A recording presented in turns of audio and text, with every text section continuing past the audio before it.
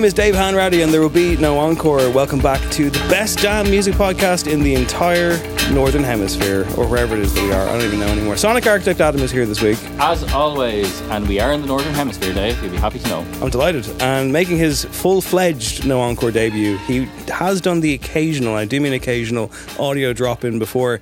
It is Dublin's premier film critic. Easy tiger. I've never subscribed to that. Please don't. I self-proclaimed myself that before. So did you really? Oh yeah, as a gag. But as we all know, every joke has a bit of truth in it. So, but he's also the kingpin supreme over at entertainment.ie. You'll see him on Ireland AM as well in the morning, trashing films. I was waiting for you to mention Ireland AM. I only thought of it now. You only just okay, grand. It's Brian Lloyd, everybody. Hey, hello, hi, how are you? Welcome.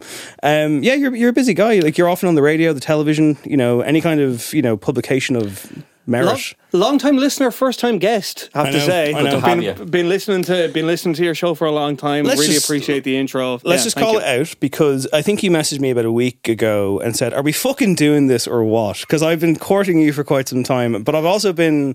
I think I've been teasing you. You've been quite the cock tease. Yeah. You've been quite the cock tease. I was like the fuck boy, if you will. No, genuinely. Like a year ago, Kenny. That was more Tuberty. Yeah. The fuck boy. Just drum the table a little bit while you say it. No, you said this to me like a year ago. I was like, fuck yeah, let's do it. 100%. Want to do a show? Yeah. But I was like, totally, let's do it. Like, give me a topic, let's go. I'm 100% on board for it. I did. I might ghosted him. And then he ghosted me. Yeah. Fucking ghosted me. Not on purpose. It's just like, life is busy.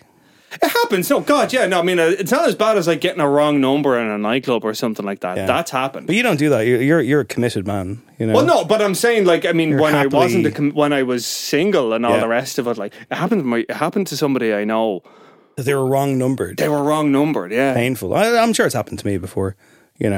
These things happen. Like, this is not a heartbreak podcast, although it can be heartbreaking. It is a music podcast, and the top 5 this week has been chosen by Brian Lloyd. It is top 5 thrash metal songs. Why did you choose this top 5? I originally wanted Steely Dan, and you told me not to pick that. So I'm not upping them. That's it's not an area of expertise for me. There are people out there who are very knowledgeable about what they refer to, I believe, as the Dan. Yeah, but I'd make a show of myself. Right, yeah, no, fair point. Yeah, fair point. So I went for the next best thing, which was thrash metal, and I feel like there is a right turn there, bro.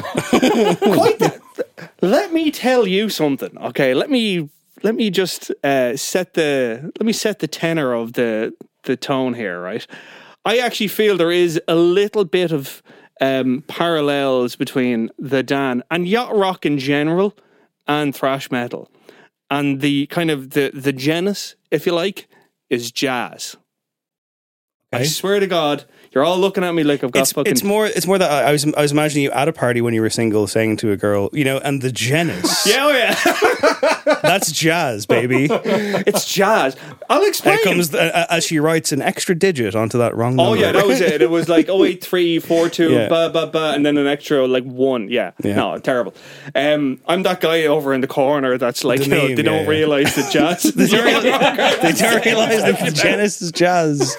Okay. Well, if this is what we can expect, strap in, baby. We're going deep. Okay. But like, no, like, I mean, obviously, like, Steely Dan were initially like a shitty jazz band, as described by former keyboardist Chevy Chase. You actually given me a Steely Dan retrospective on the episode where I said we're not doing. Hold on. Look what he's done. Hold on. Stealth Dan. I've Stealth Dan, but at the same time, you look at some of the biggest names in thrash metal. Mm-hmm. They all have jazz influences and jazz roots. Cliff Burton from Metallica, big jazz guy. Chris Poland from Megadeth and Gar Samuelson from Megadeth. Both of those were big jazz guys. And in fact, there's an entire like cottage industry of people that have been fired by Dave Mustaine that then go on to form jazz fusion bands that tour exclusively in Northern California. Okay. So there is a lot of hold your powder for now, because that's later in the show. Sure. And if you want to jump straight to the thrash metal section, there'll be a timestamp in the show notes. You can do so. But we must start with the week in music news. And a bit scattershot, to say the least. But Adam, if you could hit me with the news sting, please.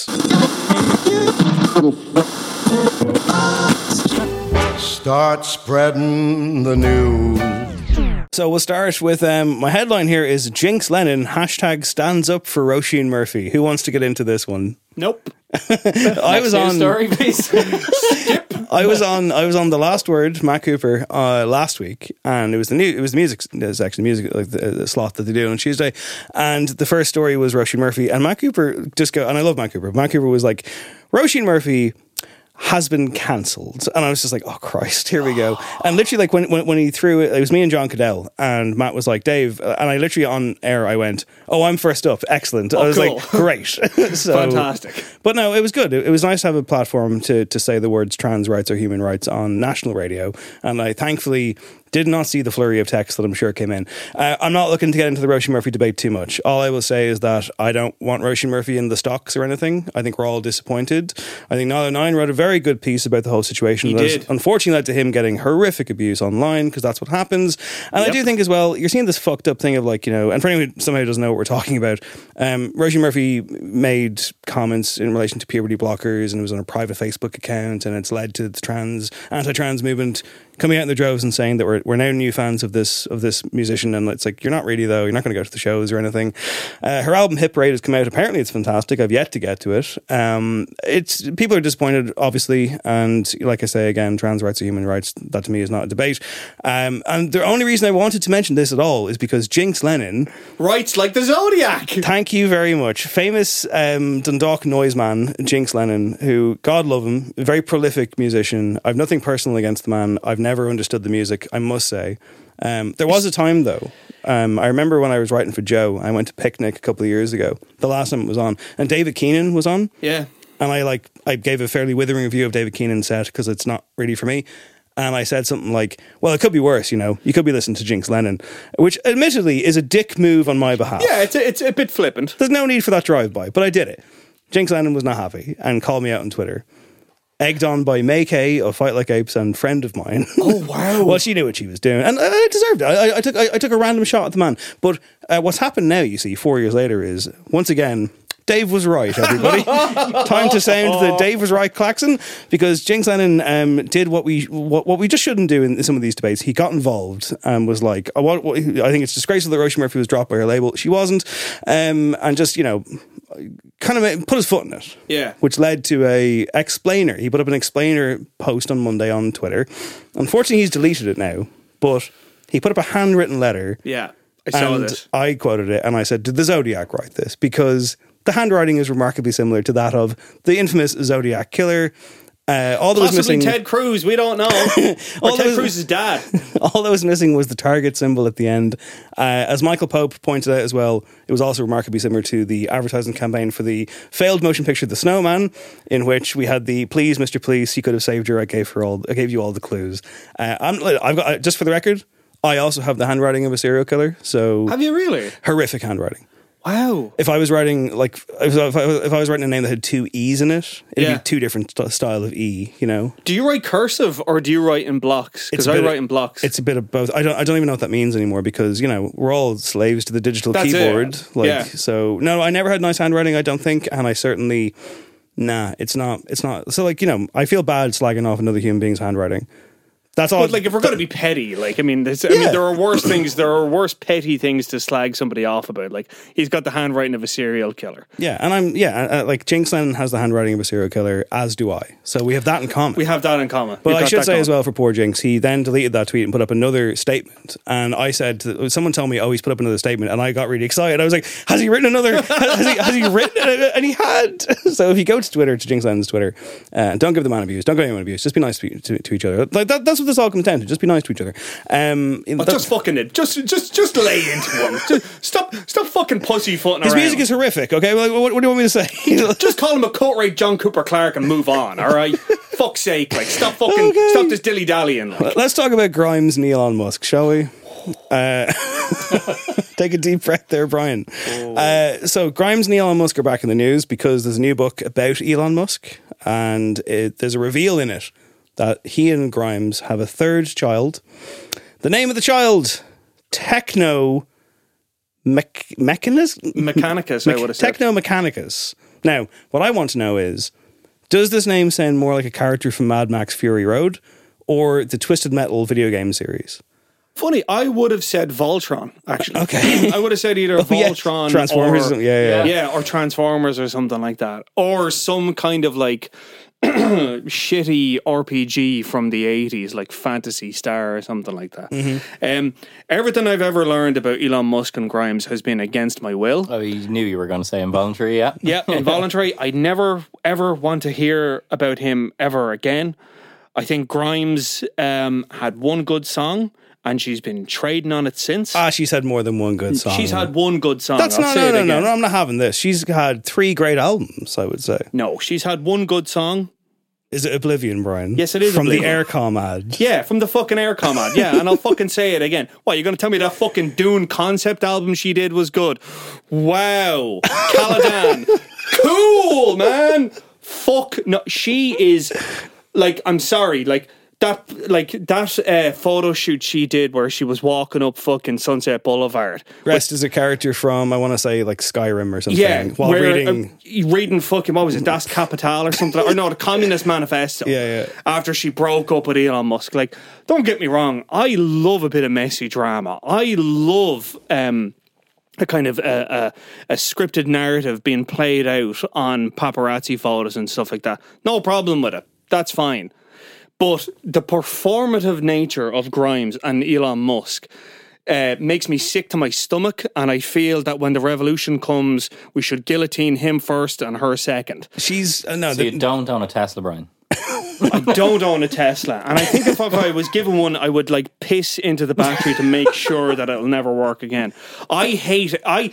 There are no words. I'm actually like getting really, really worked up about how much I hate Elon Musk. Like, and it's not even because he bought Twitter and made shit of it.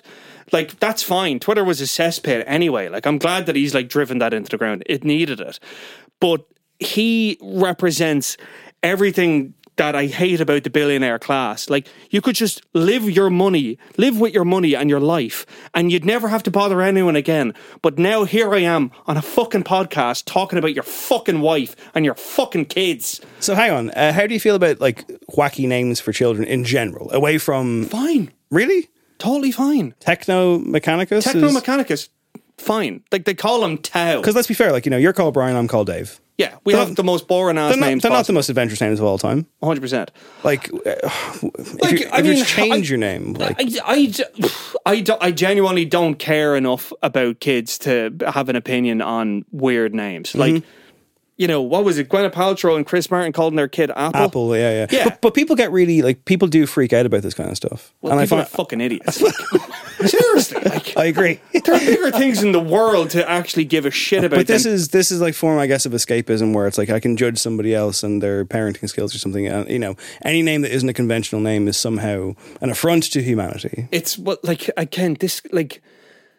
This kind of ties back into the whole like trans rights or human rights thing. It's like, can't you just fucking leave people alone? Apparently not. And also, speaking of not leaving things alone, right? There was an auction there last week, and we'll get to that in just a second. But I want to know, as an esteemed film critic, and I'm wary now of winding up further because that was like an 11. That was an 11. I apologise. I'm concerned about the levels in the microphone. But Adam has headphones on, so apparently it's gonna be fine. Everything's. I'm sorry I came in very hot on that Don't let topic. me live your truth. Don't let me censor you. But I want to know, what do you think of the motion picture Bohemian Rhapsody? Okay.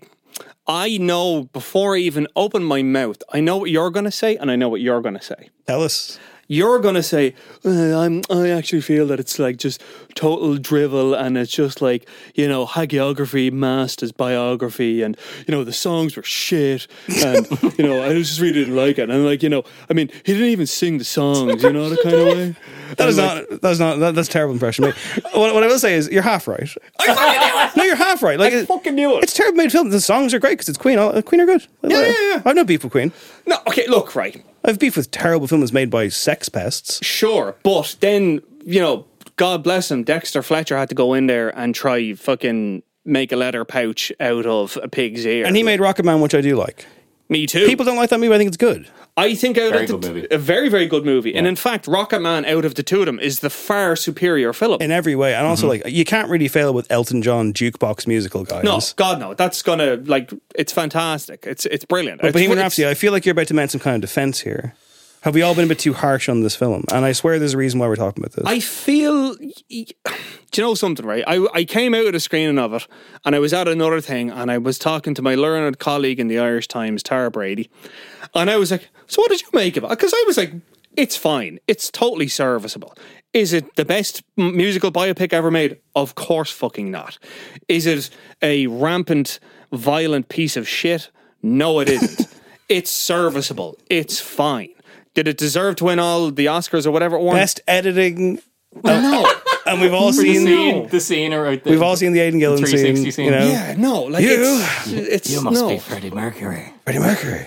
I want to. You always feel like he's talking out the side of his mouth. Sorry, not to derail even further, but did you see that Aidan Gillen detective movie that came out this year called Barber? I was meant to go to the screening. Remember the trailer? I remember the trailer very well. There's two bits of the trailer where like someone starts off and someone goes, "So here you're a detective now, Barber," and I was like, "Okay, great. This is the tone." Perfect. And I'm pretty sure the ending is someone goes, "You know, everyone's got secrets, Val," and then Aidan Gillen goes, "Dare not secrets, dare crimes." I was like, okay, but yeah. Bohemian Rhapsody, but let's stay on point. Let's stay on point here. Bohemian Rhapsody, you think it's not that bad? I don't think it's that bad. Yeah, and sorry, yeah. So Tara Brady, she was saying, nope, I actually liked it. It was a very family-friendly musical biopic, and I was talking to friends of mine who were gay and were gay at that time, and they were like, "Yep, that's totally okay." That they left out like the rampant, like the sexuality More and the kind bacchanal nature of the of his life and all the rest of it. They were like, "That's fine. Like, it's a family-friendly film. Like, it's not going to be fucking cruising. Eyes wide shut." Yeah. It's not going to be, William Friedkin's cruising. Like, they're going to have to make this somewhat sanitized. And it is what it is. Like, it's product dressed up as a artistic endeavor. Like, Well, speaking of products, you've given me a nice one there because Brian May of Queen has admitted his upset, I suppose, his sorrow at an auction that took place last weekend, which saw over 1,400 of Freddie Mercury's personal possessions sold off.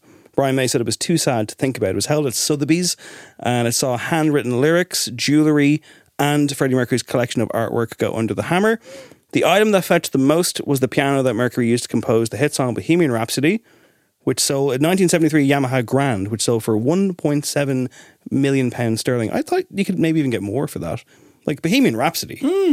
A song, by the way, that like I listened to it again the other day and it was so ingrained into you when you were, if you're of a certain time, Wayne's World and just kind of, the early 90s, and it was always on in my house and that kind of thing. And like, it's a song that I think we've all probably heard collectively, like more times than we could count. But I think it's never gotten old.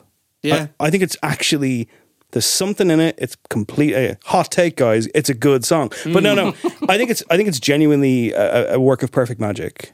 I think the creativity that is so evident in Queen's discography, like, you can pick any track out of A Night at the Opera or Sheer Heart Attack and it's an absolute classic, like Stone Cold Crazy. That's basically the first thrash metal song ever written. Nine Inch Nails do a terrific fun cover of Get Down, Make Love. There you go. Like, and then you look at something like Good Old Fashioned Loverboy, which by the way is my karaoke song of choice. And that's this like big campy number that's almost kind of like a musical thing. And then you go further forward, and then you have something like Gimme the Prize, and that's just like this big AC/DC song, and then you've got Forever. Like, it's just like, they're so creative. They were just, and I wonder sometimes like what would have happened if Freddie Mercury hadn't have died. I always think about that sometimes, as in like, where would he have gone on to? Like, would he have continued on with that whole symphonic thing that he was doing? Like, when Barcelona and all that kind of stuff, like his solo stuff seemed to be kind of going in that very operatic ilk. Would Queen have survived? Would Queen just be a footnote and Freddie Mercury would be, another Elvis or another George Michael or another Madonna? It's impossible to know. So Brian May put up an Instagram post, a photograph of Freddie Mercury playing a guitar, and he said, "At the time this photo was taken, I'm sure it didn't seem very important to see Freddie's fingers dancing on my own homemade guitar. Now it summons up waves of affection and great memories. He is so missed. Freddie's most intimate personal effects and writing as though were part of what we share for so many years will go under the hammer to be knocked down to the highest bidder and dispersed forever. I can't look. To us, his closest friends and family, it's too sad." Now, you could get into the weeds here and make some argument about hypocrisy and how they've been trading on Freddie Mercury's name for a very long time. But, there's a genuine emotion in that. I've always kind of struggled with the idea of the celebrity auction.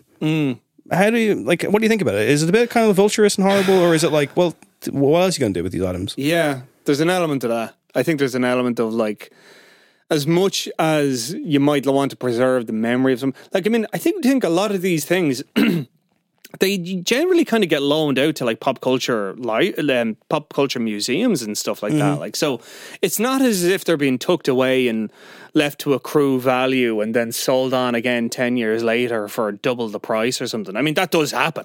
I'm not saying that doesn't happen. That definitely does happen. But I do think some of them have a second life as an exhibit piece. But yeah, I mean, it is the detritus of a creative endeavor. So, you know, this, you can still listen to Bohemian Rhapsody. Okay, the piano that the song was written on is now owned by some twisted, loveless billionaire. Yeah, it's owned by some fund manager dickhead. Fair enough. Like, I don't care. He injects himself with his son's blood to stay alive or something. So if I gave you $10 billion, is there anything from the world of movies or music that you would be like, I want that? Oh, 100%. Oh, I've got a massive shopping list. I have a fucking shopping list as long as my arm. I don't know where I'm going to put any of it. But give me a few of these items. Oh, right. Okay, so I would definitely buy the sword from The Princess Bride, the one that Inigo Montoya's father was killed over. I'd buy that. I'd probably buy something like the hat from either Raiders of the Lost Ark or The Last Crusade. I'd want to buy the actual, the gold thing that Belloc takes off him in the first one. I would love to own something from Star Wars. I'm not too sure what, though.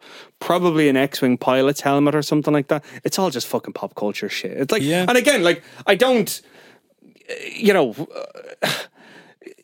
I've written about like fucking collector's items and video games and stuff like that. Like, and there's an entire industry based upon collection and all the rest of it.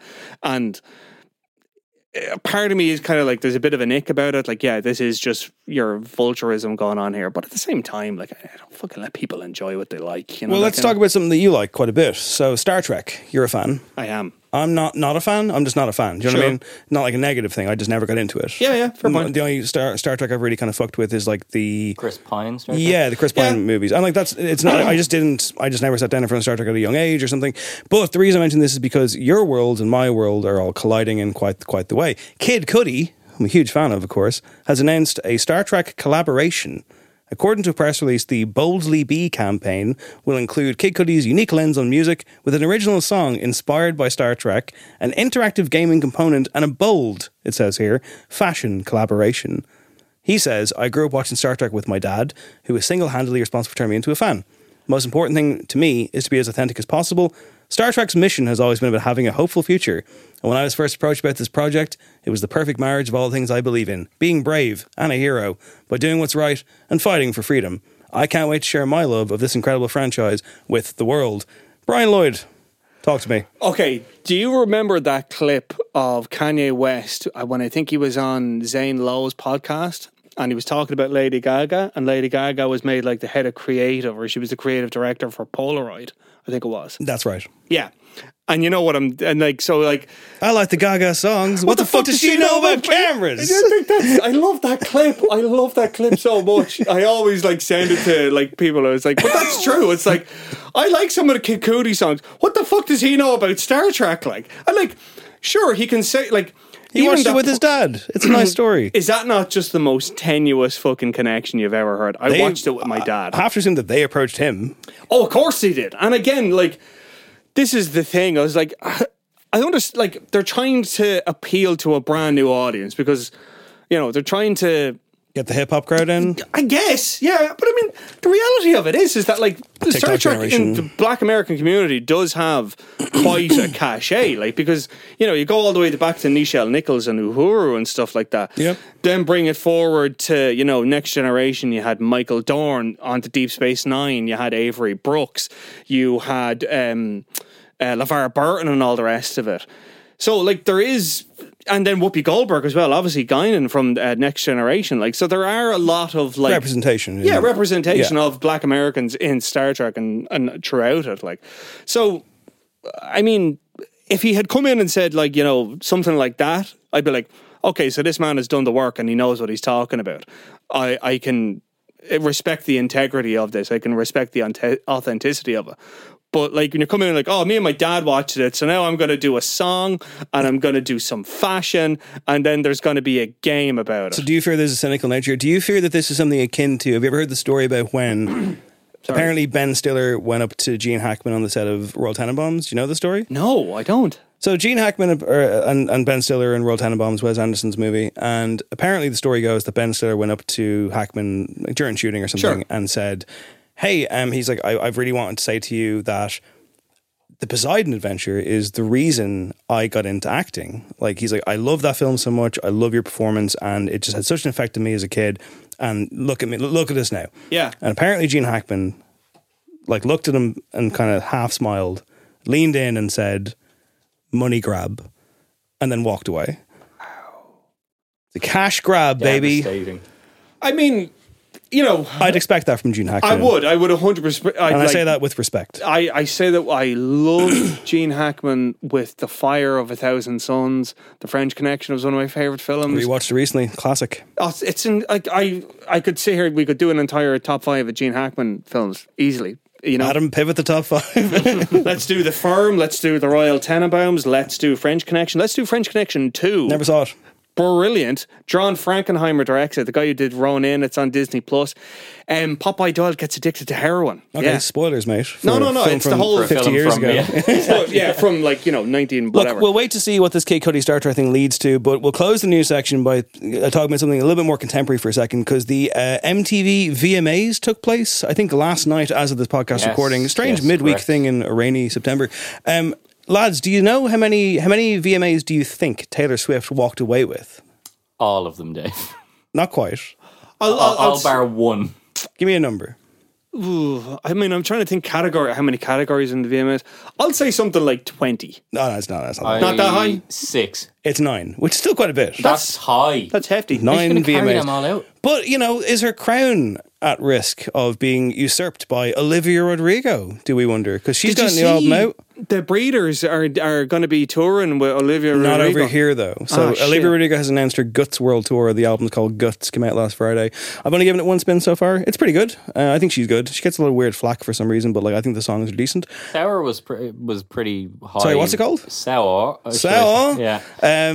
Say it right in the right accent. Yeah. That's my draughter. I think you like that, right? Sour's good, yeah. I think Deja Vu is a genuinely excellent song and the highlight of that one. And also Vampire, the lead single off this new album, is fantastic. And there's a bit of a Queen vibe to it at points, a bit of My Chemical Romance Queen thing. I think she's really good. It is that thing, though, where she's playing 3 Arena next year and I'd love to go, but I'm 39 years of age. And so I don't think I can go. But the reason I mentioned Olivia Rodrigo is, with my headline here, the kids are all right after all, because she's 20, I believe, now. She has revealed that her favourite band right now are Rage Against the Machine. Nice. Legend. Nice. There you go. She's just going up and up in my estimation. Street cred through the roof. She was discussing some of the influences behind the new album and a cover story for Rolling Stone, and said that they were a direct inspiration on some of the tracks on the record. She said... Imagine that co-write with Zach De La Rocca. I mean, don't get me talking about we can unfinished, unreleased projects of Zach De La Rocca and all the rumours that there's a solo album produced by Trent Reznor in the vault somewhere that's never going to see the light of day. And there was just that's true though, isn't it? Apparently, there was one track that came out for the Fahrenheit 9/11 soundtrack called "We Want It All," and it fucking rules. Yeah. And then Reznor apparently was like, "Yeah, he just doesn't want to release the rest of it." What did you make of Prophets of Rage, by the way? Not great. Not great. We did that recently on supergroups. I had them in the worst supergroups because just Chuck D. Chuck D. It was Public Enemy and the rest of Rage Against the Machine. Yeah. It wasn't very good. I do like Audio Slave, though. Yeah, same. And I do enjoy when Zach De La Rocca turns up on a Run the Jewels album. That's always a bit of fun. But Olivia Rodrigo said that I've been listening to so much Rage Against the Machine this year. That's my favourite band right now. I would play it over and over again on my way to and from the studio. She said that she wished to attend their Rock and Roll Hall of Fame induction in Brooklyn later this year, but is unable to, as there's an immovable schedule conflict. Not very rock and roll, Olivia, but I presume it's on her tour because she's doing this massive world tour. So Olivia Rodrigo is unlikely to feature in our top 5, which is top 5 thrash metal songs, which we'll jump into right now. If you go onto Wikipedia, everyone's favourite, corner of the internet, the direct definition, because I found the definition of this weird. And go on. Maybe you can assist, but I'll give you the direct definition per Wikipedia. Thrash metal, brackets, or simply thrash, close brackets, is an extreme subgenre of heavy metal music characterized by its overall aggression and often fast tempo. Yeah. The songs usually use fast percussive beats and low register guitar riffs overlaid with shredding style lead guitar work. The lyrical subject matter often includes criticism of the establishment, opposition to armed conflicts, and at times shares a disdain for the Christian religion with that of black metal. The language is typically direct and denunciatory, an approach borrowed from hardcore punk. Yeah. Do you agree with all of that? I would agree with most of that. Yeah, that seems pretty accurate in my mind. Yeah, definitely. I mean, certainly Slayer take a lot of inspiration from hardcore punk. I mean, the way I would kind of describe it is like hardcore and punk is fuck you music, and thrash metal is fuck you and here's 10 reasons why fuck you. Okay. With a guitar solo in the middle of it. Like, it's very... No, but I mean, they do have a lot of common attributes. Like, yeah, there is the aggression, there is the sort of cynicism and disdain, and then there's the kind of the political edge, but as we'll probably get into it, a lot of it, I think, has been blunted over the years, and certainly it comes from a very kind of simplistic place. I do want to get into attitudes and perceptions and just kind of areas that might even strike a note of concern. Yeah, definitely. Not in a kind of, satanic panic way, although that's in there as well. How about you go first? And of course, as you know, when we introduce top 5, a little bit of mystery, don't just tell us who we're hearing, but cue it up. So if you go first, please, Brian. Okay. The subject matter of this song, I think, is very street. It is not in keeping with the general tenor of thrash metal, but I do think out of an album of pretty solid goddamn hits, this is the one that I find to be the most pure out of all of them.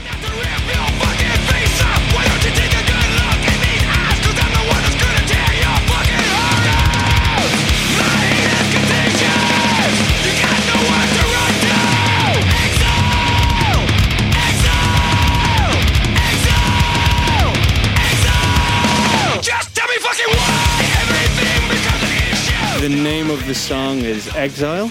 The album is God Hates Us All. The band is Slayer. Oh, what a choice. Yes. What a choice. I mean, I will say, not to derail you immediately and just take this over, I can't believe you didn't pick Disciple. I was very close to it. I was very, very close. It was a close run race between Disciple and this, and I felt that where Disciple kind of talked about a lot of different things that Slayer talk about, generally speaking, which is anti-religion, hypocrisy of a religion, all that kind of jazz. I felt Exile is just more kind of purer. It's just really aggressive. Like, it's just so, you hear it there, like, it's so fucking angry. Like, it's just so, like, pure one take, one everything, just bam, bam, bam. It's terrific. What is Slayer to you? Because like they're a band that when I was younger, it took me a while to get into them, and I'm not like a hardcore fan, but Sure. this album was it was brilliant. I was obsessed with this album when it came out in 2001, and I'm reading Kerrang, I'm seeing the controversy about the album cover. They had to change the album cover. Yeah, I remember that. And I remember like hearing Disciple for the first time, which is the first proper track on the record, and I couldn't believe what I was hearing. Yeah. And I was big into Slipknot at the time. That was probably the heaviest thing I was listening to. But I was also big into like Linkin Park and nu metal, and I'm still into that to this day. But Slayer felt like something a bit different. Yeah. And I'd encounter them, in school here and there. There were some bands that kind of played some of their songs at like local gigs and that kind of thing. But they did seem like a bit too scary for me or something. Yeah, I love that. That's the thing. I loved how scary they were. What I love about Slayer is, to this day, in fact, I think is that, and again, this is this is kind of the general problem, the broad problem with thrash metal is that I love how much they scare people. I love how much it's very like, but then when you actually look at it, it's like you're not actually really thinking about this. You're just trying to be as angry and as not even contrary, and you're just trying to scare people as much as possible. Like Slayer is music that will scare your parents, and that's pretty much why I listened to it, because I was trying to scare my parents as much as possible. It's not a phase, Mom. Yeah, oh yeah, totally. Like I would come out of my room wearing like a Slayer hoodie that I got in Asha that I paid a princely sum of, and I had like Slatanic Wehrmacht on the back of it. That's an element that we have to talk about here, where it's like Slayer, like what are their ties to the far right, or do they exist? Because with metal in general, like it's this weird genre. Because like you talk about how you think metal in general has a sonic DNA with yacht rock. I think it has a sonic DNA with pop music and obviously classical music as well. But and I have said numerous times in this podcast that metal gigs I've been to over the years, generally I've met some incredibly nice, warm-hearted people. Now that's not like you put enough people in a room, there will be pricks. And there are people who have had bad things happen to the metal shows, and I don't want to make a generalization here, but I'm just speaking from my own experience. But what I would say is, are Slayer a band that have one tongue firmly in their cheek? Because they do have imagery that, suggests some kind of Nazism. They have, as you say, the Satanic Wehrmacht. Yeah. At what point does this become, wait a minute? Because I never, they're not, to my knowledge, they're not Nazis. No. But they're certainly lumped in with, because they're, as you say, they're like, look how fucking extreme we are. There's nothing off limits, but like, I don't know. Is it all meant to be satirical commentary? Is there anything here to actually be concerned about? I know I sound like I'm on News Talk right now. No. Yeah, nothing wrong with News Talk, by the way, who pay me on occasion, but same here. Just setting the tone. Yeah, no, same here. I get paid by News Talk too. No, I would say, this is the problem with thrash metal. I find a lot is that they are going to such an extreme, and they're going to such a point of we're going to make this as angry and as aggressive and as evil looking as possible.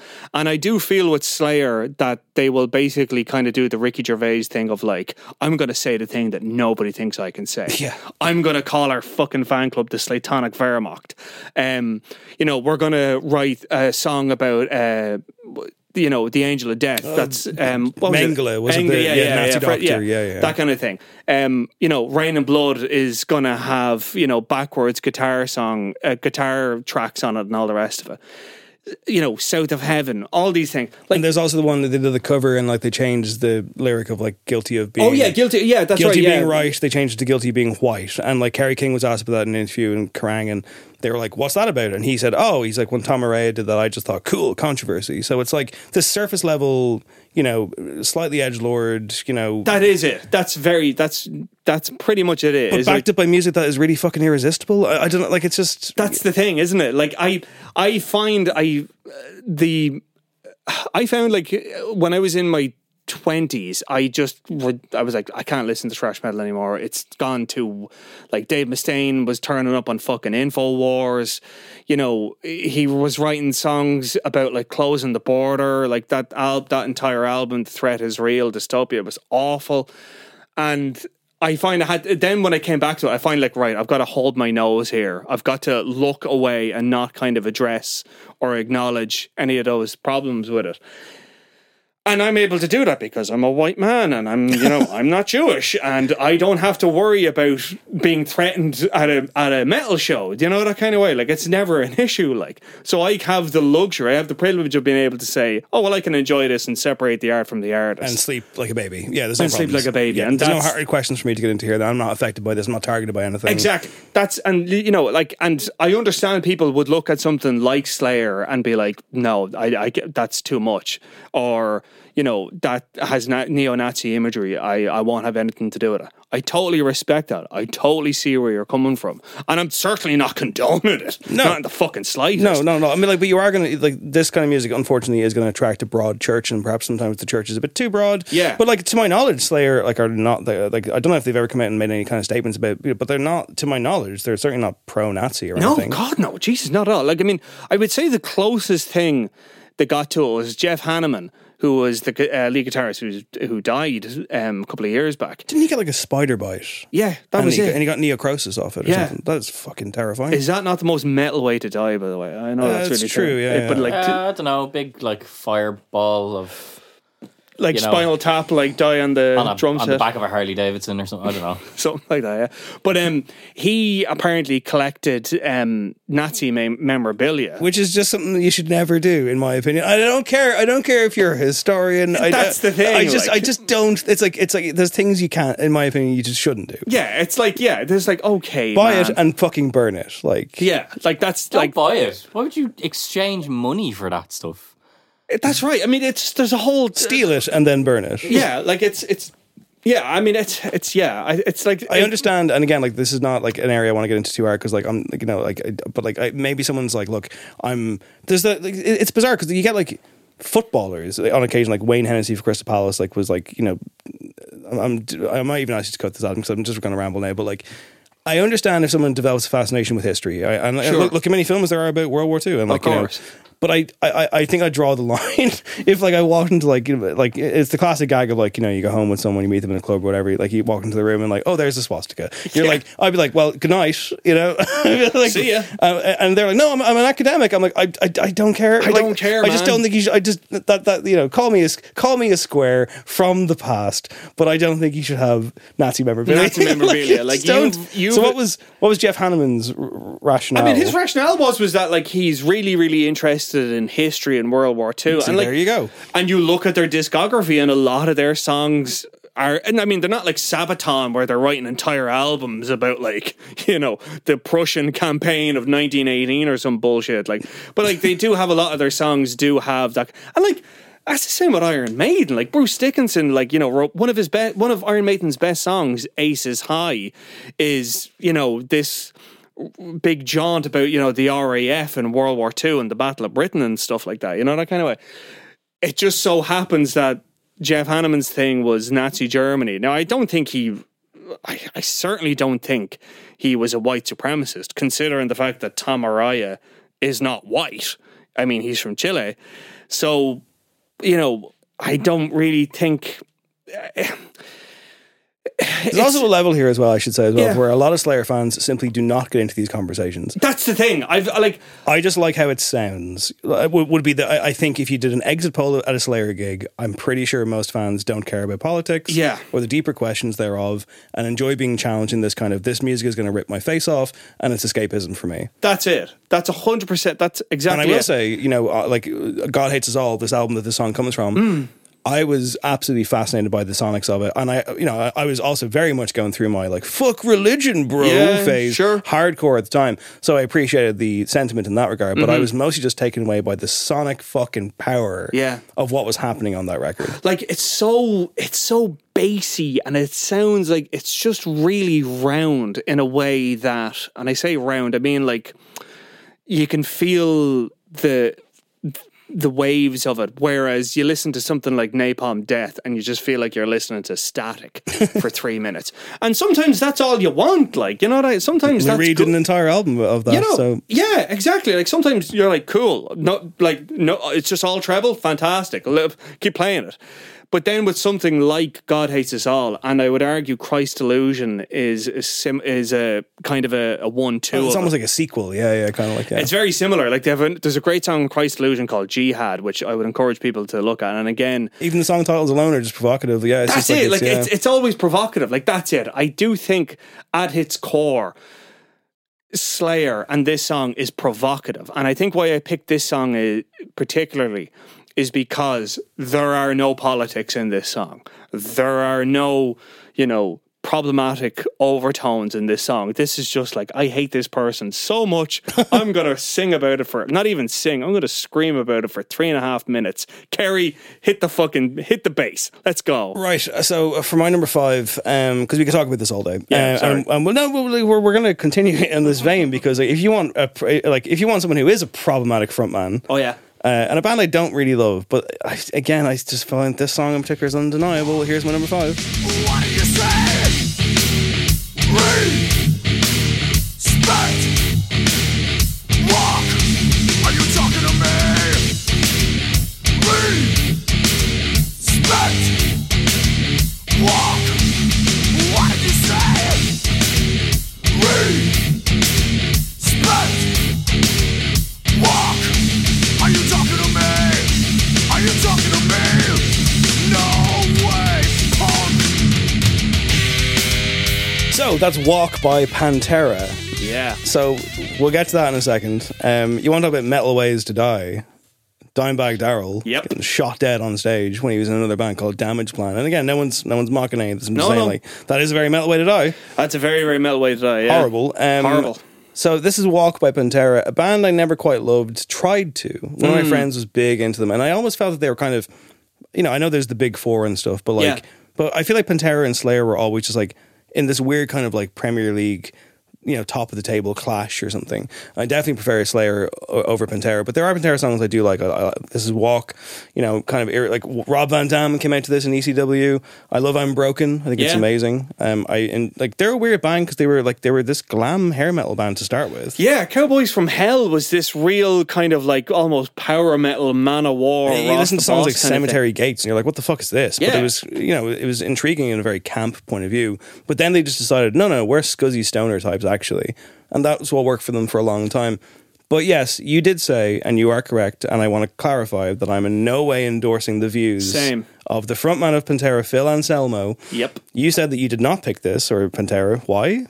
I picked it because I was like, I am not touching that one. So Phil Anselmo has been accused of being a white supremacist, basically. He has. And he was photographed giving a white power salute at which we do not endorse on this show, and I'm in no way, and I know picking the song leaves me open for what the fuck you doing, Dave. I came at this from like, what are the thrash metal songs that I know?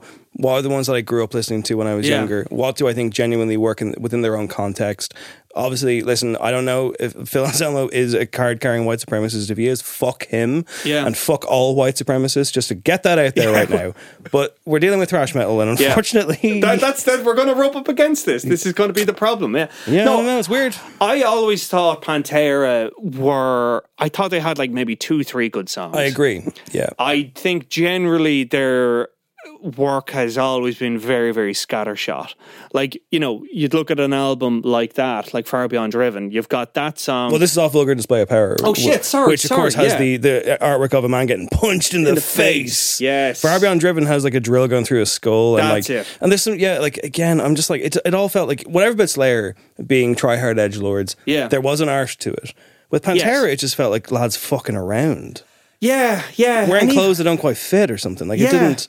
And I think as well, you listen to albums like The Great Southern Trendkill, and it's just like, are you just like taking words out of a dictionary, just slamming them together? Like, yeah, fuck it, that works. I just, as you've kind of taken my point there. Like, as much as Slayer were kind of like try hard edgelords, being provocative, being kind of like, we're going to make as much noise as possible and fuck you up as much as possible. Pantera just felt like it was ersatz. It always felt like they were trailing Slayer. It was like they were kind of like, we're the ones that are coming after you. Well, not in a sort of an aggressive kind of way, but like they were the next generation down. Do you know that sort of? And of course, Phil Anselmo would start a band called Down and get into the whole stoner metal. He was in them, wasn't he? And they actually had some really good stuff. And it should be said as well that the white supremacy element to Pantera, or rather to Phil Anselmo, arrived much later in the day. Like nobody was buying. Well, not nobody, but I wasn't buying this album. When I was a teenager, knowing anything about that. No, of course. And I was just like, oh, it's a hard metal album, get it. Your friends say it's good. Exactly. And when they like rock up and have the Confederacy flag. Fuck that as well. You're kind of like, at the time you're like, oh, all right, so it's they're from the South. I mean, I guess that's how it's done over there. Exactly. I didn't have the education. Exactly. You wouldn't think twice about it. And now with a bit of awareness and a kind of, I suppose, a maturity, you're like, oh, fuck. Oh, shit. Oh. So what you're saying is we should move on. Let's move on. What I will say is I'm picking Walk for historical context reasons. I don't Rob Van Dam, yeah. Rob Van Dam using it as his entrance theme. Yeah, EC Dub. So that's my number 5. Hopefully my most problematic by far. Let's have your number 4.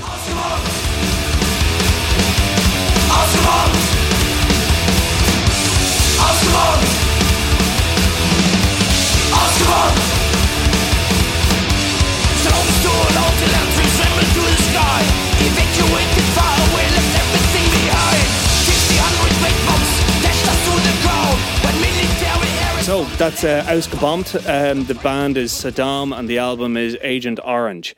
The reason why I picked this and kind of it was in conversation with Slayer is Saddam are a German metal band.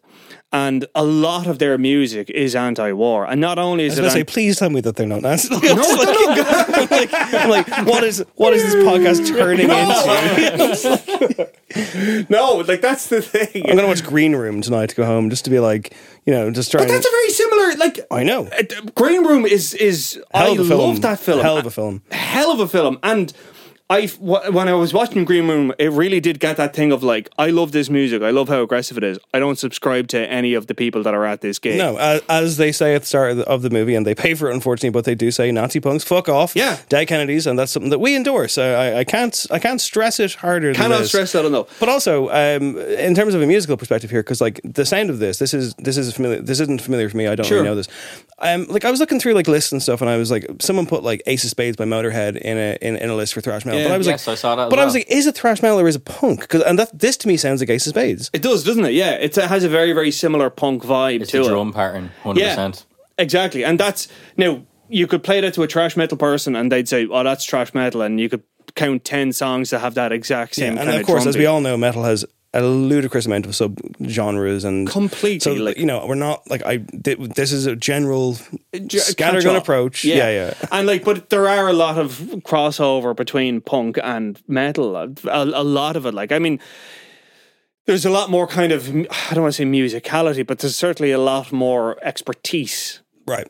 And you're also assuring me that these are wholesome men who hold nice beliefs about the world. Yes. Now, the reason why I picked Saddam was because they're a German metal band, but also as well is that song is literally about the idea of there is no coming back from war. We're going to be bombed out. Like, ausgebombt means bombed out in German.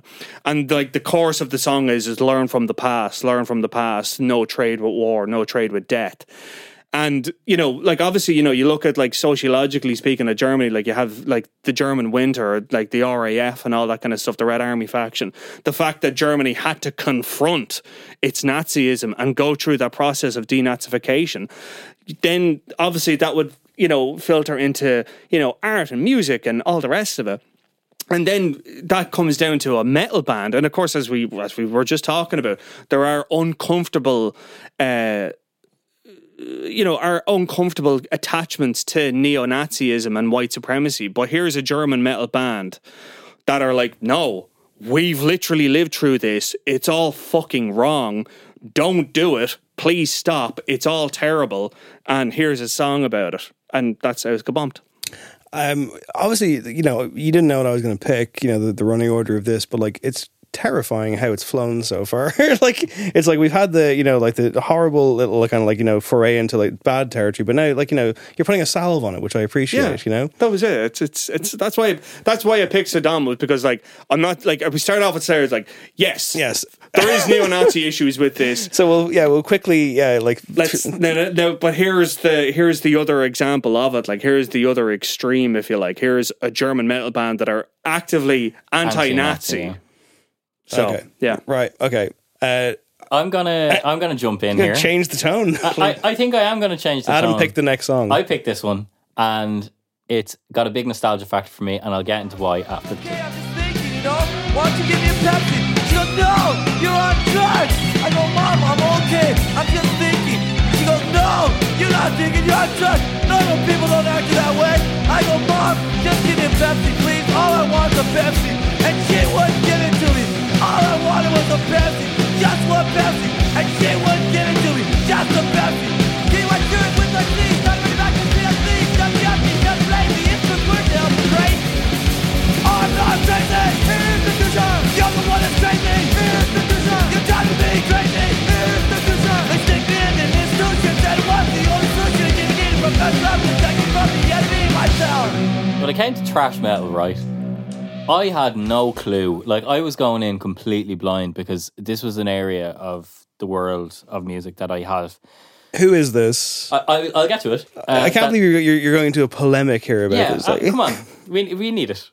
Yeah, maybe. But yeah, I had no idea, and I was looking up like the history of the genre, and I looked up like, you know, the Wikipedia page of notable artists and this, that, and the other, and the one that came.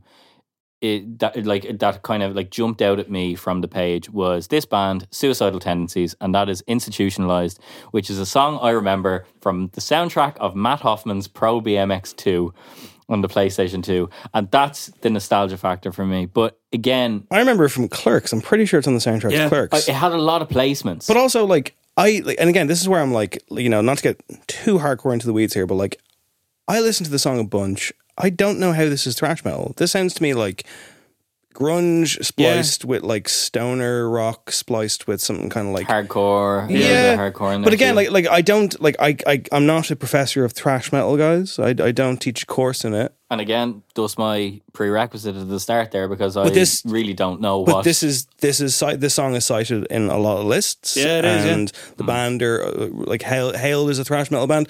I mean, like again, my kind of leaning of thrash metal is stuff we've already heard, particularly Slayer.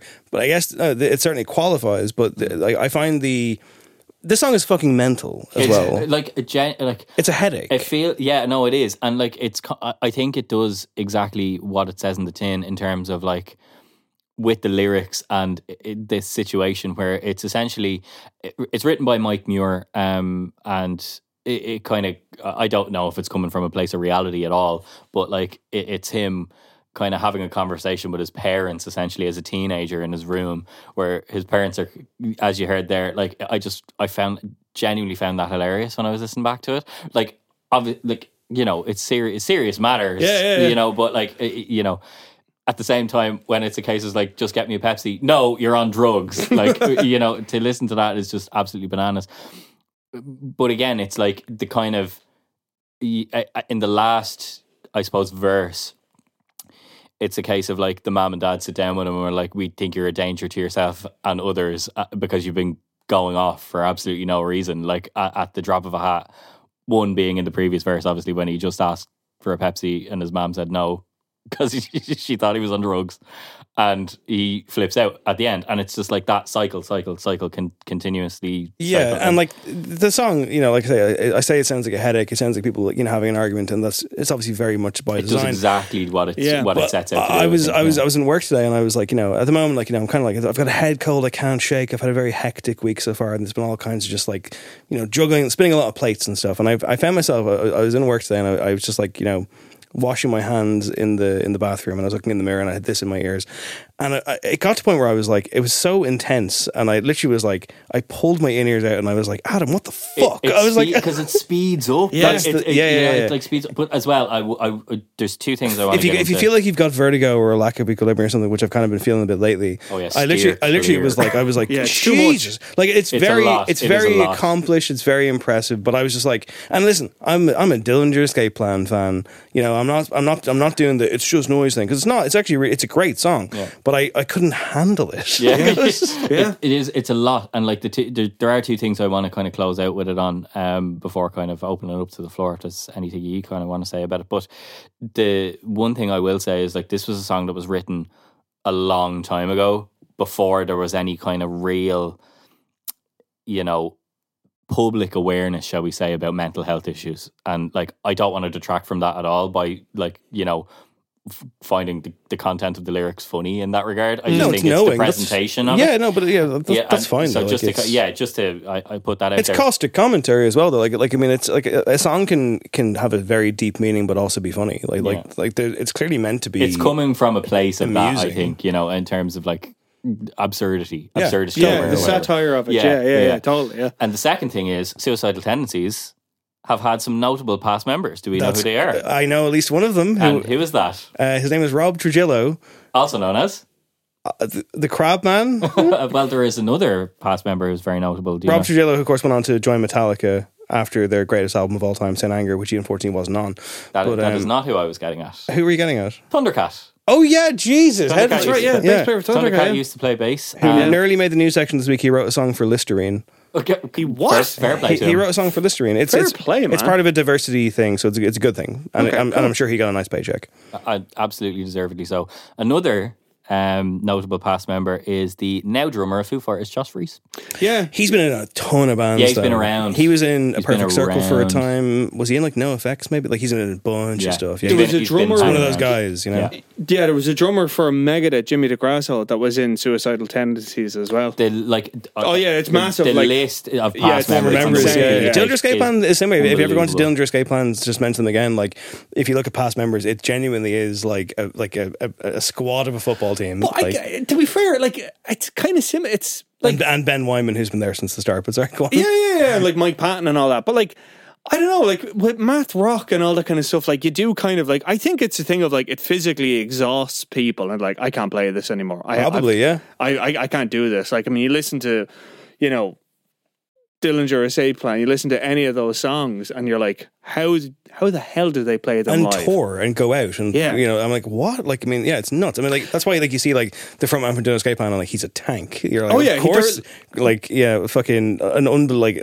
Greg Puciato, like a ridiculously like ripped human being. It's like Henry Rollins, like, you know, when he was going around for Black Flag, like, and he was like bench pressing, like, because he was like, no, I've got to be ready for this. Bench pressing the amps on the stage, probably, like, you know, crazy shit. Yeah, but it's interesting you said that about you had to take the ears out. Like, I would freely admit, I don't listen to thrash metal on a regular basis. I think I have to be in the mood for mood it. music, yeah. And I don't think it's like necessarily I'm very, very angry and I want to listen to thrash metal, because I don't think that ever helps. It's energetic. It gives you a boost. I mean, it's energetic. It gives you a boost. It's not. Yeah, sometimes I'm pissed off, but it's not like that's not usually my go-to thing. Yeah, same. Like, if I'm pissed off, I usually want to find music that will calm me down. Like I literally like I'll throw on like that gorgeous 25-minute God moving over the face of the waters. Thank you. I only listened to that recently as well. Man. Fantastic. I had it on in work. Yeah, I've done it twice now. I've taken my earphones out and blasted into the office, and people are like, "What the fuck are you listening to?" And I'm like, "It's a Moby from the end of Heat slowed down by about 200." I'm like,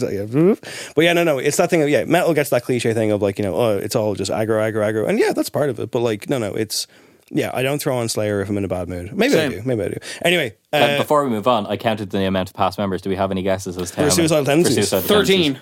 No, 17. 33. Fuck off! Holy shit. That's great. Someone was very difficult to work with, it would seem. Speaking of numbers, Brian, can we have your number 3? Give us a bit of an intro this time. Okay. Tease it out. I picked this song because, well, first of all, it's a live version of it. And I feel that the live experience in thrash metal is something we should absolutely talk about. And I think this song captures the live experience as cleanly and as prominently as it can.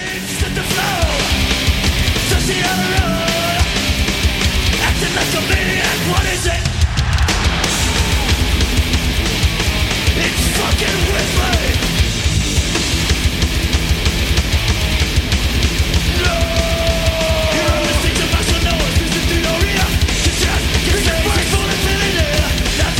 I actually was watching you. Sorry, the song is Whiplash. It's from Live Ship Binge and Purge. The band is Metallica. Released, I think, in 1991. You couldn't get it in Ireland for years. Right. I don't know why that was. You could not get this. I'll give you a clue. The church. No, I don't think it was that. I think it was like because it was released through like I don't know. I don't know why it was like a label of a label that didn't have distribution in Ireland and the UK or something like that. Exactly, probably something like that. And you were watching me as that clip unfolded, sorry? And you were just kind of like leaning back, and it almost kind of felt like, oh, I remember the last time I went crowd surfing and all this kind of stuff. When was the last time you went crowd surfing? I've never gone crowd surfing in my life. Really? I never did it. Yeah, I never had the balls. Wow. Yeah. Adam, have you ever crowd surfed? Yeah, in Fibbers.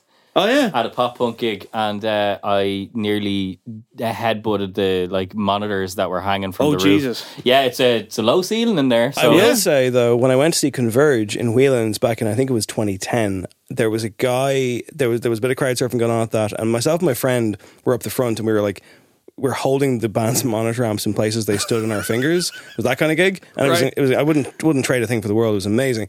But there was crowd surfers, and we were kind of helping them out. But there was one guy, I'll never forget this. One guy who landed back first on the top of my head, and I was like, okay, that could be a broken neck, and it wasn't. But I got lucky. I've never crowd surfed. Wow, ever. I thought you would have totally been into that, Jazz. Nah, I love a good mosh, but I never crowd surfed. Actually, just because I want to sync this up nicely, I'm going to throw my number 3 on top of this number 3. Oh yeah, cool. Because it's the same fucking band. Oh, nice.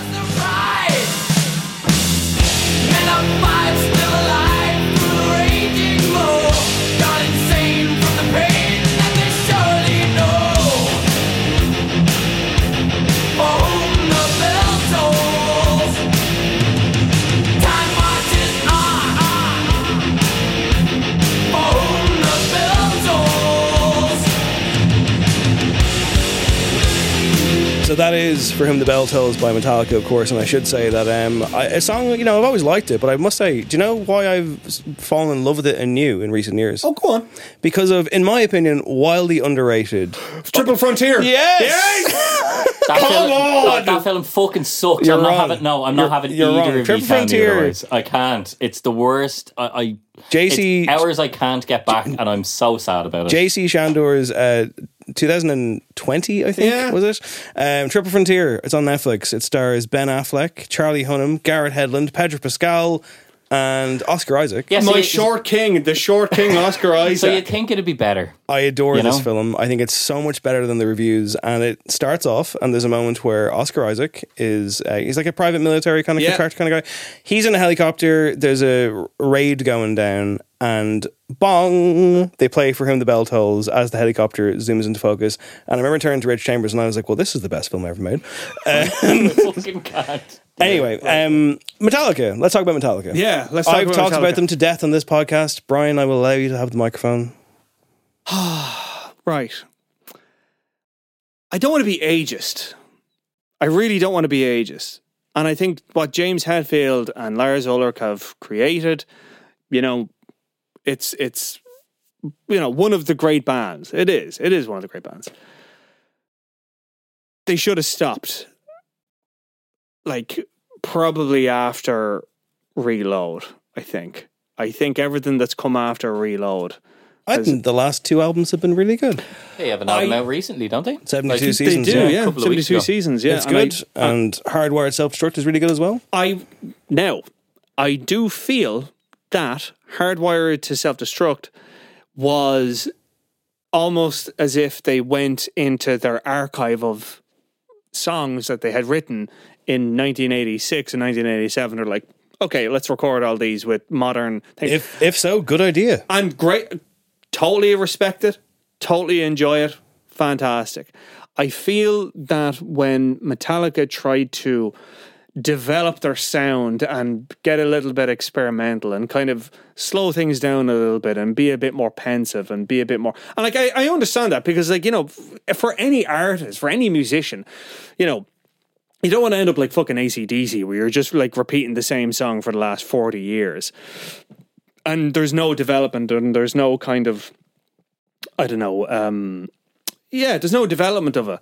But at the same time, you can look at a band like Slayer and it's always been a sort of a distillation, if you know that kind of way. They've got something very pure. They know what works.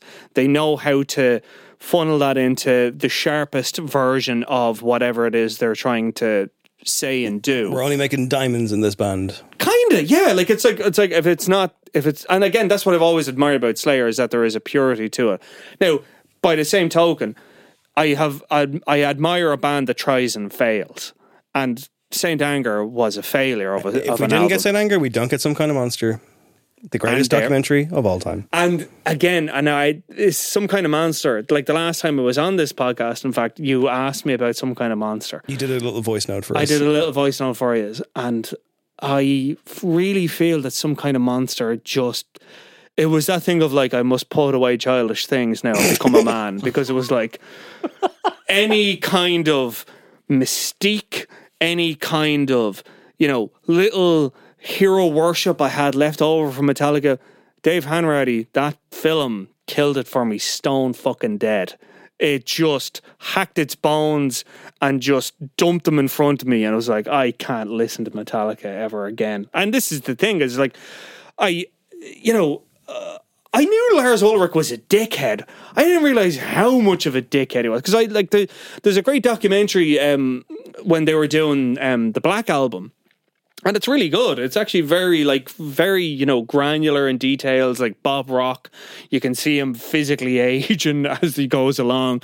And like Kirk Hammett throwing a strop in the middle of it because the solo that he did for Unforgiven was terrible and blah, blah, blah, blah, blah.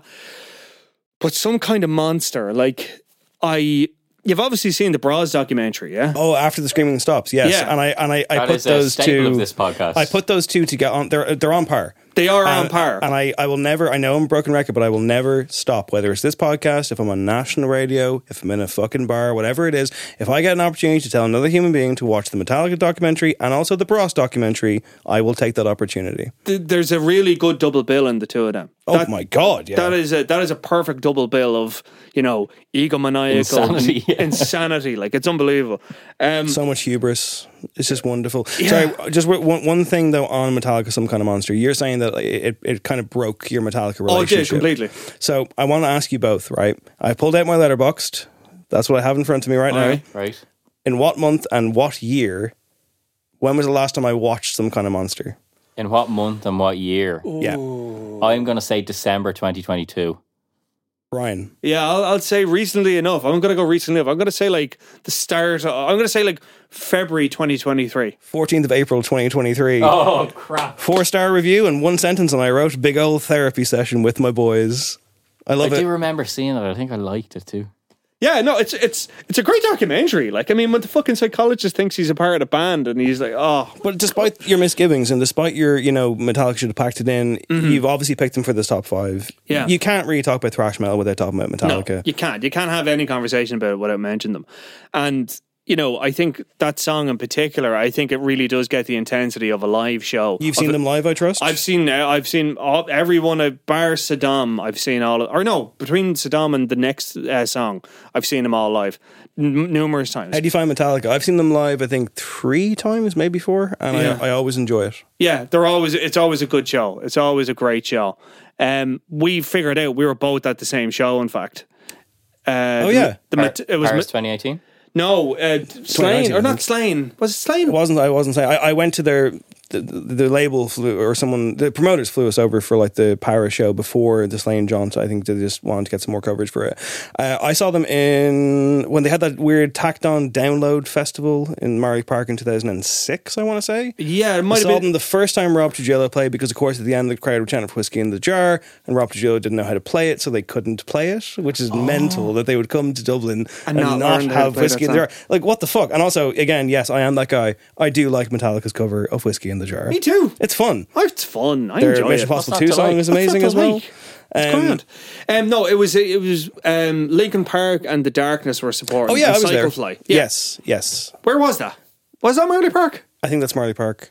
Probably was Marley Park. We were both at that anyway, whenever that was, 2006. I think that was the last time I saw them. I'm pretty sure that's the one where they couldn't do Whiskey in the Jar. I could be wrong. Probably, I could be wrong. I'm misremembering, but yes, so I've seen them about 3 times, and it's always fun. It is always fun, yeah. And I was at Ozfest way back when. Yeah, we were at a lot of the same gigs, yeah. But yeah, no, I've always loved live shows. I haven't gone to one in years. A metal show or a Metallica show? A metal show, full stop. Okay. And have you seen Slipknot? No. Oh man, I wasn't a big Slipknot guy. I think you'd appreciate the live show. I probably would, because it's a show. It's a production. It's a show. Yeah. I've seen people go who have been like, whatever, and then at the end of it they're like, that was fucking unreal. I'm like, yeah, no, it's a show. It's a hell of a show. I know. I appreciate the theatricality of it. Like, it's very Alice Cooper. I get it. I respect it. And I was really hacky about fucking Slipknot when I was younger. It was like, oh no, but who needs it? Oh no, that amount of drums. Oh, you're ridiculous. And Joey Jordison is a genius. Yeah. And the fact that he brought what's his face? He got Stuart Copeland from the Police to take on double bass drums and stuff like that, But yeah, no, I haven't gone to a live show in years, and it bothers me, and I really wish I'd go to it. But I'm just too old now. I disagree. Metal shows. When I first started going to metal shows, there was fucking lads in their 60s at them, and there still are. It's again, not to paint the picture of the metal community as being this completely perfect utopia, because there's no such thing as a completely perfect utopia. But I think metal shows, you get all kinds. You do get all stripes, but I think it's more just I want to be able to... Freaks and the Outcasts, baby. Yeah. And the last thing, like you mentioned ageism to start this section and how you don't want to get into it, but Brian, if you don't go to a metal show in your late 30s or whatever the fuck it is, Are you not being ageist against yourself? To I sir? am a yourself. But that's the thing, no, you see, because that's it. Because I was a fucking terror at metal shows. I was the one that would like try to climb the speakers and throw myself. You're not going off. to do that anymore. You're going to sit back. But that's the thing. But I miss being able to do. That's my point. I go to a metal show, I'm like, right, let's go. Just let's go to go. a local, go to like Fibbers or something. Yeah, I mean, like, probably. I know. Yeah, I keep telling myself I'm going to do it. And I never Anyway, get like around to it. Metallica, mostly good, questionable, all the kind of stuff. But that's our combined number 3. I think it's your choice now for number 2 because I jumped in there. So yeah, so give us your runner up. This band are, when I first heard them, I thought, oh great, these are great. When were these? I don't remember these. Like, it sounded like a band from like 1987.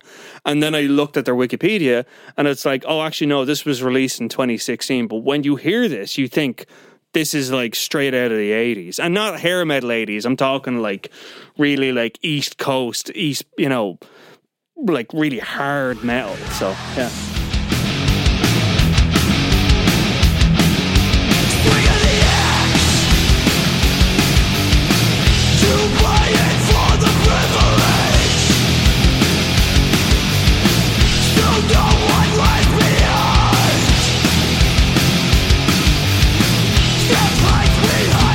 Yeah, that was Power Trip, and the song was Executioner's Tax, Swing of the Axe.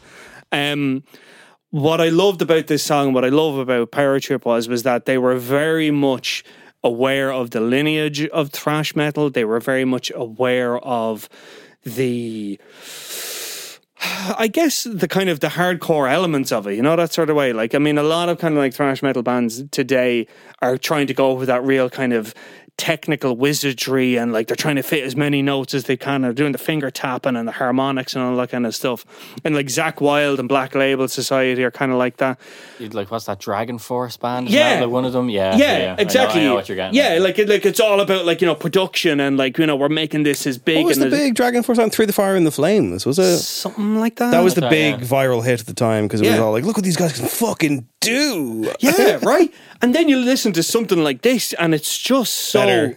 like bare. Yeah, better. Better, yeah. But it's like, I haven't heard that before. You played that, and I kind of turned to you and I was like, nice. I was like, because it just has that nice gut, like, I'm like, Guttural. yeah. It's really old school. Yeah. It's real old school. Even stuff, even the album cover has that real messed up paperback kind of the cover of a Doom video game Yeah. kind of vibe. What are they called again? Power Trip, is it? Power Trip, they're called, yeah. Right. Now, unfortunately, the lead singer, a guy called Riley Gale, he died 2 years ago. Yes, I remember reading about this. Yeah. Yeah. He died of like a fentanyl overdose or whatever, and it's really Yes, sad. And the yeah. band haven't put out anything since, and I think they're probably going to end up breaking up or whatever. And it's a shame because they were really going somewhere. I really do feel like if they had another album in it, they probably would have hit, like, I'm not saying mainstream, but I think they were nominated for Best Metal Performance at the Grammys one year, and I think it was a live performance of this song. They didn't win, but yeah, no, it's really good, and I enjoy how throwback it was without being hack, that kind of way. Like, it felt very much we're taking all the original elements and forming something kind of new but not new, but something that is really kind of got something to say. And like the guy Riley Gale as well seemed like a very clued in guy. I was reading an interview with him on Loudwire, and he talked about what we've been talking about, the fact that there is an uncomfortable amount of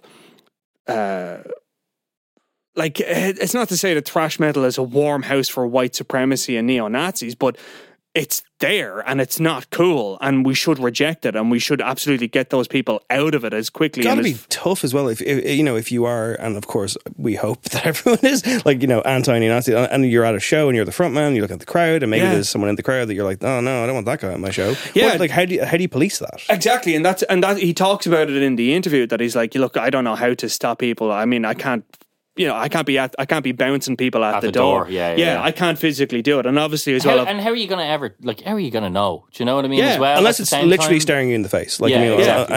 and maybe you stop showing, you're like, get the fuck out or something. But like, It's a very precarious and metal situation shows for where someone people who go is to metal shows. You're talking about marked, crowd surfing, like, people go to metal shows to slam into other people. Yeah. hopefully in a friendly way. Very pick, much pick so. them up if they fall down. But like, it is all about release. That's It what, is like a circle pit is just this ball of energy that is amazing to be in the middle of, and it's fantastic. Do you ever see, like, I considered picking them, but I was like, is it thrash metal? I considered picking, like, Redneck by Lamb of God. And again, I say this out loud, hoping the guy from Lamb of God is nice. Don't know if he is. Yeah. Didn't someone die at a Lamb of God show and there was a legal issue? The only reason I mention this is because, you know, they do that thing where it's like, here's the wall of fucking death or whatever, and it's like, you know, the singer goes out into the middle and like guys run each other like it's Braveheart or something. Yeah. And again, like, you know, I can appreciate if you're like, if you're not into metal whatsoever, you're like, what the fuck is this? Yeah, but yeah. I mean, like, it's interesting because, like, this is what happens at metal shows. It is. And then you see it at a pop show, you know, you see it like a Billie Eilish gig or something. And I've said this before, but like when I went to see Billie Eilish at Electric Picnic in 2019, I felt more overwhelmed by the crowd experience there than I have at the metal shows I've been to throughout my life, because the etiquette isn't there. Right. And that's why you see it at hip hop shows as well. And this is not me, like, you know, looking to just say that all hip hop fans or all pop fans don't know how to behave at shows. It's not that. It's more that, like, you know, an incredibly young, energetic crowd who might be at a gig for the very first time and they're heroes on stage. It's just not established enough at that point. And it's not just young people. Like, you know, obviously I saw middle-aged people at Billie Eilish who just had no etiquette, but that's also like, again, you put enough people in a fucking room or a field, you're going to get jerks. It's just going to happen. But like I think at metal shows there's an established kind of there's a knowingness that you're going into a scenario that this is going to happen. This is going and you to be will present. still get a prick. Like, you know, yeah, of course, but like generally, from my experience, I know it's. I've had very limited experiences at shows like that because it's just not a genre that I've partook in the live experience of very much, but it's always been very positive. It's always been very communal. It's always been like, it's like as in people's safety is prioritized. Even though there's people throwing fucking elbows at each other in very close proximity, do you know what I mean? If someone goes down, everyone tries to get them back up. Like, it's priority number one.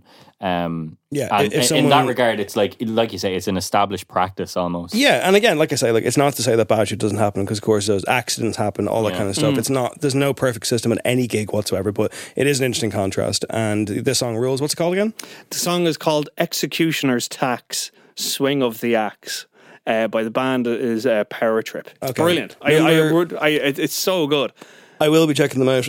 Number 2 for me, speaking of bands I was terrified of when I was younger. Well, not quite terrified, but again, this felt like on a level where I was like, oh, the artwork's frightening. Those vocals are really scary, and I was a bit frightened by these guys. We're growing every day. It's stronger in every way.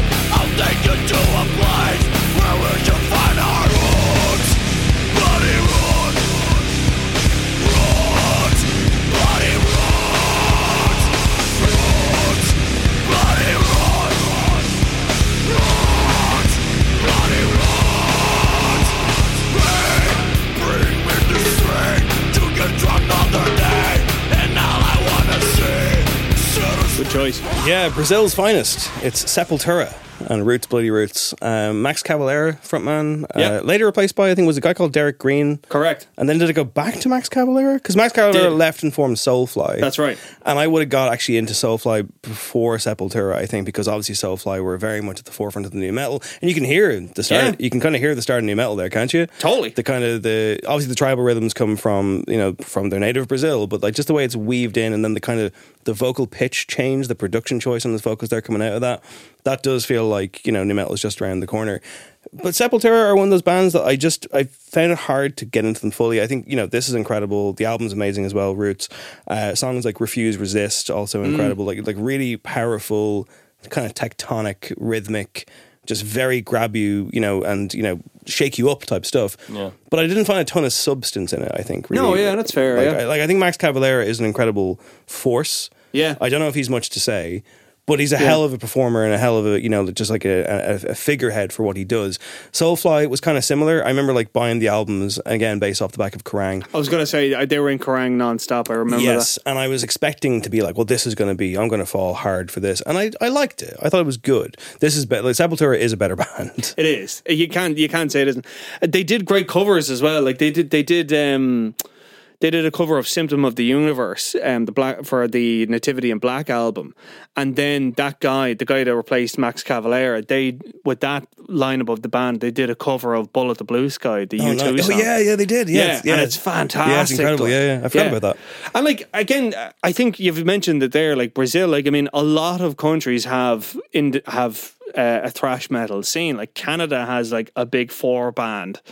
It's like Annihilator, Creator, and something else. And Germany has a thrash metal scene. Brazil has a thrash metal scene. Ireland had a thrash metal scene. I mean, like Siege of Limerick is a big show every year. Like a lot of thrash metal bands go down to it and stuff like that. So I guess it speaks to the universality of it. Nice word. I mean, even this kind of the sound, and like, granted, this is like an American band, but it's like it is Latin metal. Yeah. Like you went to Ozfest, Il Nino. Yeah, fucking El Nino. Remember yes. them? Remember El Nino? I remember El Nino. Yeah. Yes, they were great. God Save Us. Yes. How Can I Live? Yeah, and they were a lot of fun at Ozfest. Were Deftones at Ozfest? I don't think so. No, I don't think they were. But Chino Marino, like, there's a Latin guy, like, okay, it's new metal, but like... Well, Adam actually was toying with the idea of putting in a Deftones song, and I was like, I just don't think they qualify as thrash. It's just slightly too... What was the one that you chose removed.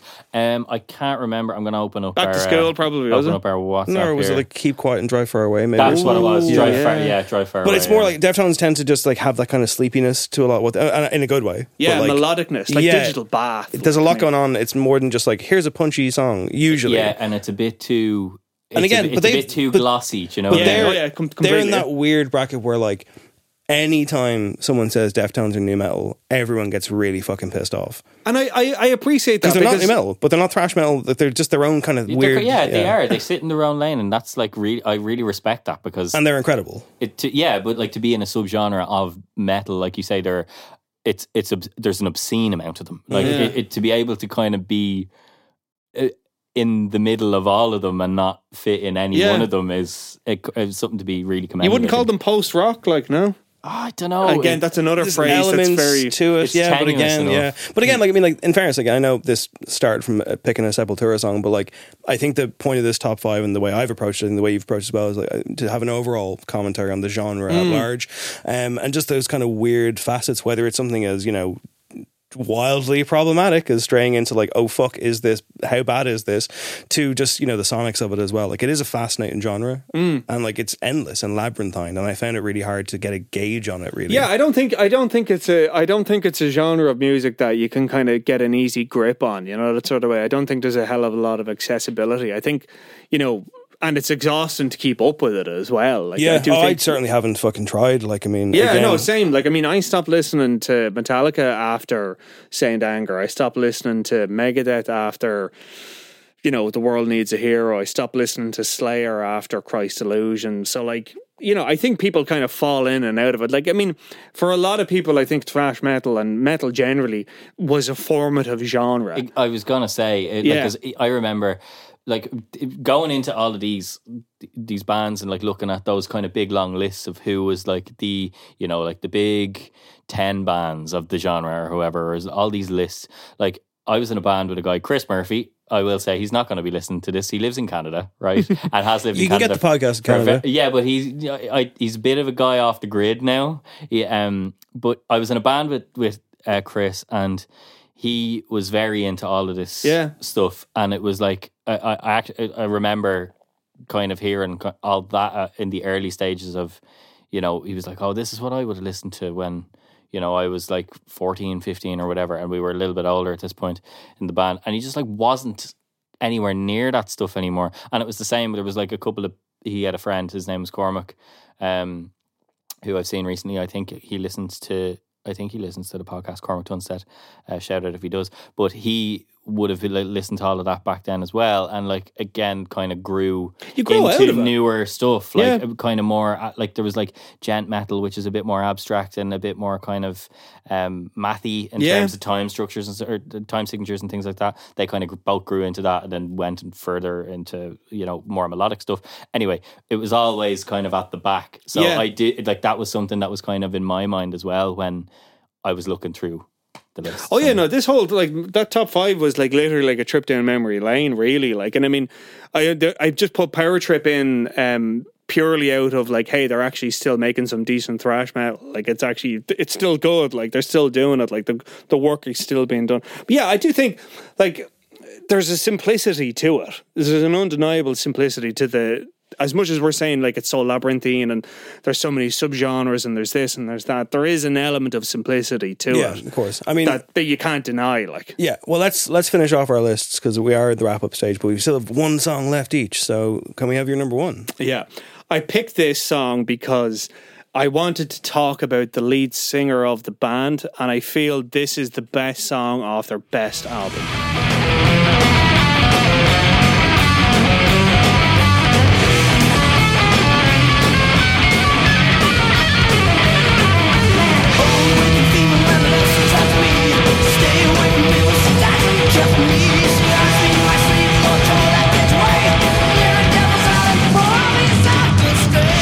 That is Megadeth. The song is Devil's Island. The album is Peace Sells, but who's buying? The frontman is Dave Mustaine, and now I know why you don't like Some Kind of Monster. They did your boy dirty. They did my boy dirty, but no, look, right. Dave Mustaine is a Class A scumbag of the highest order. I'm sorry, but how do you fire your drummer of how many years when he's in hospital with an injury that he sustained while he was playing in your band? That literally happened. Look it up. Dave Mustaine fired Nick Menza, who was the drummer of Megadeth through Rust in Peace, Symphony of Destruction, Cryptic Writings. You know, like there's some of their biggest albums. He went in to get like his knee sorted out or something like that, and he couldn't tour. And Dave Mustaine called him up and said, "Your services are no longer required." And click, and then hired Jimmy DeGrasso from Suicidal Tendencies. And he's fired other people too, has he? He has fired so many people, it's unbelievable. I'm gonna go and get the list of past members up again. You can it's not as bad now as Suicidal Tendencies. So not 33. Not 33. Do you think that his addiction to firing people stems from him being fired by Metallica? 100%. 100%. And he'd find that out if he went to some therapy. And you know what? You're dead right. I think that man has been reliving the messy, and this is why I picked this song and picked Megadeth and kept it to the end. Sorry to jump in here. Go on. I just went into past members and it just has a link saying full list. Download the PDF I here. swear to God, there's tables. There's tables on this thing. I'm going to sort this out. Talk amongst yourselves. But yeah, so like, why I picked this out because like another element of thrash metal that we haven't talked about is the messy the drama. logistics, the admin, and the messy drama. The messy drama of thrash metal, and it does not get more messy than, you know, when Dave Mustaine was fired from Metallica. You know, was he picked up and put on a bus? Was it because of his drug taking? Was it because Kirk Hammett was waiting in the wings for them? Did they just not like him? I believe it. I mean, I totally believe it. I've met him. He's a prick. When did you meet him? I met him at the SFX in 2001 on the World Needs a Hero tour. Myself and my good buddy Aidan Farley, who is now a county councillor for the Social Democrats in Kildare North. The standard path for any Megadeth fan. Standard path for any Megadeth heavy metal fan, you know. The other guy is teaching English in South Korea now, so anyways. But yeah, so the three of us waited at their tour bus for them to come out. David Ellefson came out first, that's the bass player. Very, very nice. Chatted with him and all the rest of it. He was great. Jimmy DeGrasso came out, was a little bit weird, but, you know, whatever. Signed the ticket and he was happy to, you know, chat with us for a few minutes. Al Petrelli came out and just literally blasted right by everybody. Signed my ticket though, still have it, but he was just literally just like, the guy beside him was like, sign and move. And then Dave Mustaine fucking swannied out after all of them, and he was just like, okay, all right, let's sign some papers. And then like everyone was like very respectful and came up to him.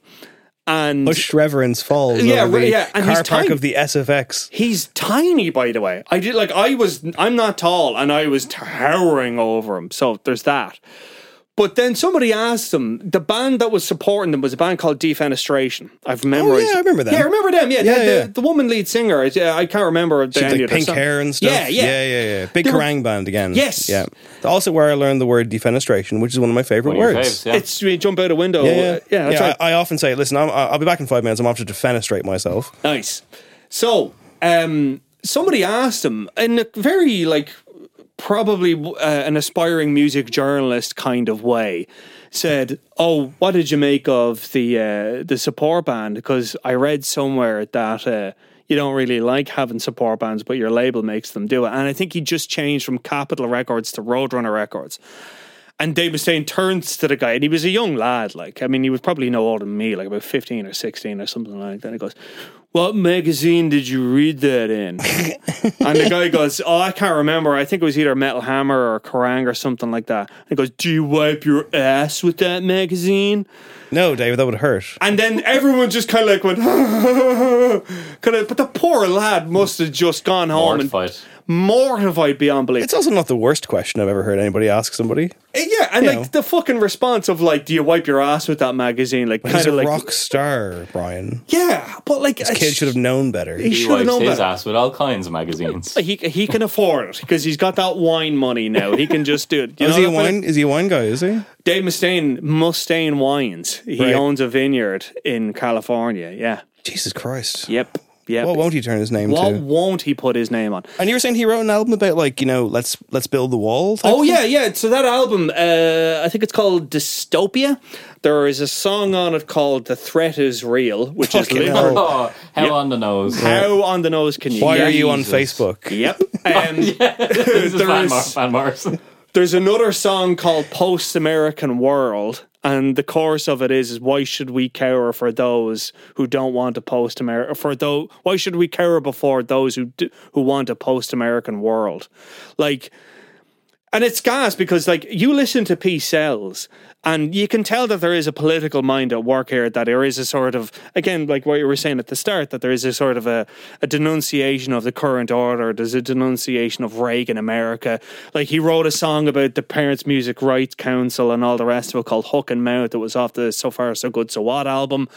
You can tell that he has a political mind, but it's kind of like that Father Ted thing of like, you know, sure, we all get very right wing when we get older. He went super right wing. Take me back though to the SFX. When you finally got your chance to press the flesh and say something to him, did you just say thanks, Dave? Great show. I when he did that, I got it. He was signing my card as that happened because I was up close and he signed it. And I remember thinking, it was that real like Never Meet Your Heroes. It was like, wow, he's a prick. Guess I'm gonna go listen to that Slayer album now and never listen to another Megadeth album You again. looked at the ticket and he'd signed Kerrang. Or like the little Millpool. I was gonna say, yeah. Damn it. But yeah, Mustang. yeah. $5, get out of here. But You got these pretzels, Mars? Sorry. $5, $5. get out of here. But yeah, no, like it's I mean, I think that incident was just reminded me that like some musicians are pricks, and you know you shouldn't meet your heroes sometimes because He is amazing in the Metallica documentary, though. he's terrific. I love when he says, you know, he goes, do you know what it's like to be in the second biggest metal band of all time? And I was like, you don't know what that's like. But also then when he goes, I know they're big, but like, come on. And he goes, I walk down the street and some guy looks at me and he throws up his devil horns and he says, Metallica! And he does that to taunt me. And I'm like, whoever did that to you is a legend. I was like Fair play, dude. Yeah, a band I could never get into. Yeah, no, totally. Like, it's music for dorks. It's music for dorks. And I was a dork in school. Like, a lot of their songs had, like, high fantasy kind of tone and stuff like that. Like there was one song kind of off Iron Maiden type stuff. Oh yeah. Like very similar to Iron World Maiden. building and all that kind of stuff. Like, Lore. I want lore. Yeah, exactly. Oh no, there's one song off Rust and Peace called Five Magics, and it's based off this like really deep cut fantasy book from the 80s called Master of Five Magics. And then like, you know, their other big song like Holy Wars, The Punishment Due. That's taken from The Punisher, from the comic book series The Punisher, the Marvel one. Famously unproblematic Marvel character. Yeah, it's like, oh yeah, he kills people. Definitely hasn't All right. inspired any bad people to do Not it. at all. Not in the slightest. Like, you know, where are you getting that from, Dave? No, not at all. But yeah, like, I mean, again, it's kind of going back to the start is that, like, you kind of have to hold your nose and listen to Megadeth. Yeah. You kind of have to be like, oh, you're a prick, but this is a good song and I enjoy this, but you're a prick, but okay, fine. To close out this top five, which I think has been very educational. I would like to move in quickly, and would you like to know how many past members Megadeth Oh, yeah, has? sorry, Because I do have a number. Any guesses? 42. No, like 18. 27. That's still very impressive. Good Lord. I'm sure the number will grow and grow. Number one, to bring it all back to the start, we're going to bookend this, and I'll keep it quick because we've already talked about the band, but I couldn't not have this be my number one. I just couldn't. So here it is.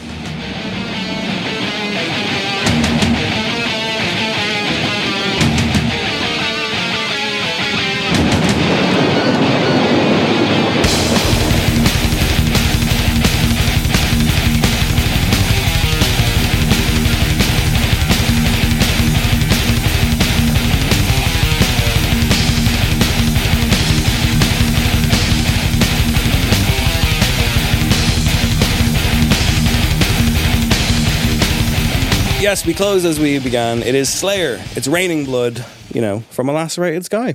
And all I will say is it's one of the greatest thrash metal songs of all time. I considered Seasons in the Abyss, but this had to win, and that's my number one. And we've talked about Slayer earlier in the show, so I won't bore you again with the details. But yes, hold your nose, listen to some great music. Don't be a Nazi. Yeah. I do have one fact about this song.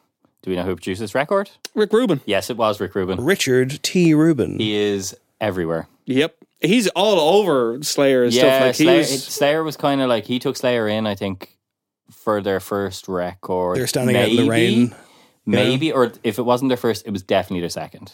Yeah, that would have been, I think that was Rain and Blood, actually. Mm-hmm. Yeah. Yeah, it is the best. It is, I would put that out, my top five was not kind of in order as such. Yeah, of course, yeah. But if you were to ask me what is the best thrash metal song ever, it's Slayer, Rain and Blood. No question. Yeah, it's perfect. All right, Brian Lloyd, thank you so much. Thank you. That was a lot of fun. And I feel like, we had a nice kind of, run of emotions. You got very mad about Elon Musk. I'm very sorry about that. You brought enlightenment to the top five. And it's been a pleasure. I won't leave it as long next time. I'm really sorry that if we went long on this whole thing, by the way. No. Really like, this is how the top five always goes. Believe it or not, I actually think we're short of average run times. Yeah, nice. Yeah, it's usually like a 2-hour podcast, which, wow. Well, there's lots to talk about. So, yes, you'll come back again, I hope. I will. Please help me. Please don't leave it so long. I won't. Don't ghost me, man. I won't. I'm just bad at planning and I'm stuff. I'm vulnerable here. I'm sitting here being vulnerable. I'm just a man sitting in front of another man. Yeah, it's true. What I would say is for something like that, you need a life coach. You need someone to be there to raise you up and make you feel better and look after you and just help you schedule things. And that man is Sonic Architect Adam. And so what he's saying is, if he ghosts you, you can come to me next time. I will. It's pretty much that's what it is. Great to be here. Pleasure as always. As always, and much love to you, listener. Appreciate you supporting the show. Please tell a friend about the programme, and we'll be back next week with a brand new guest, a brand new top five. I'll keep the mystery for now.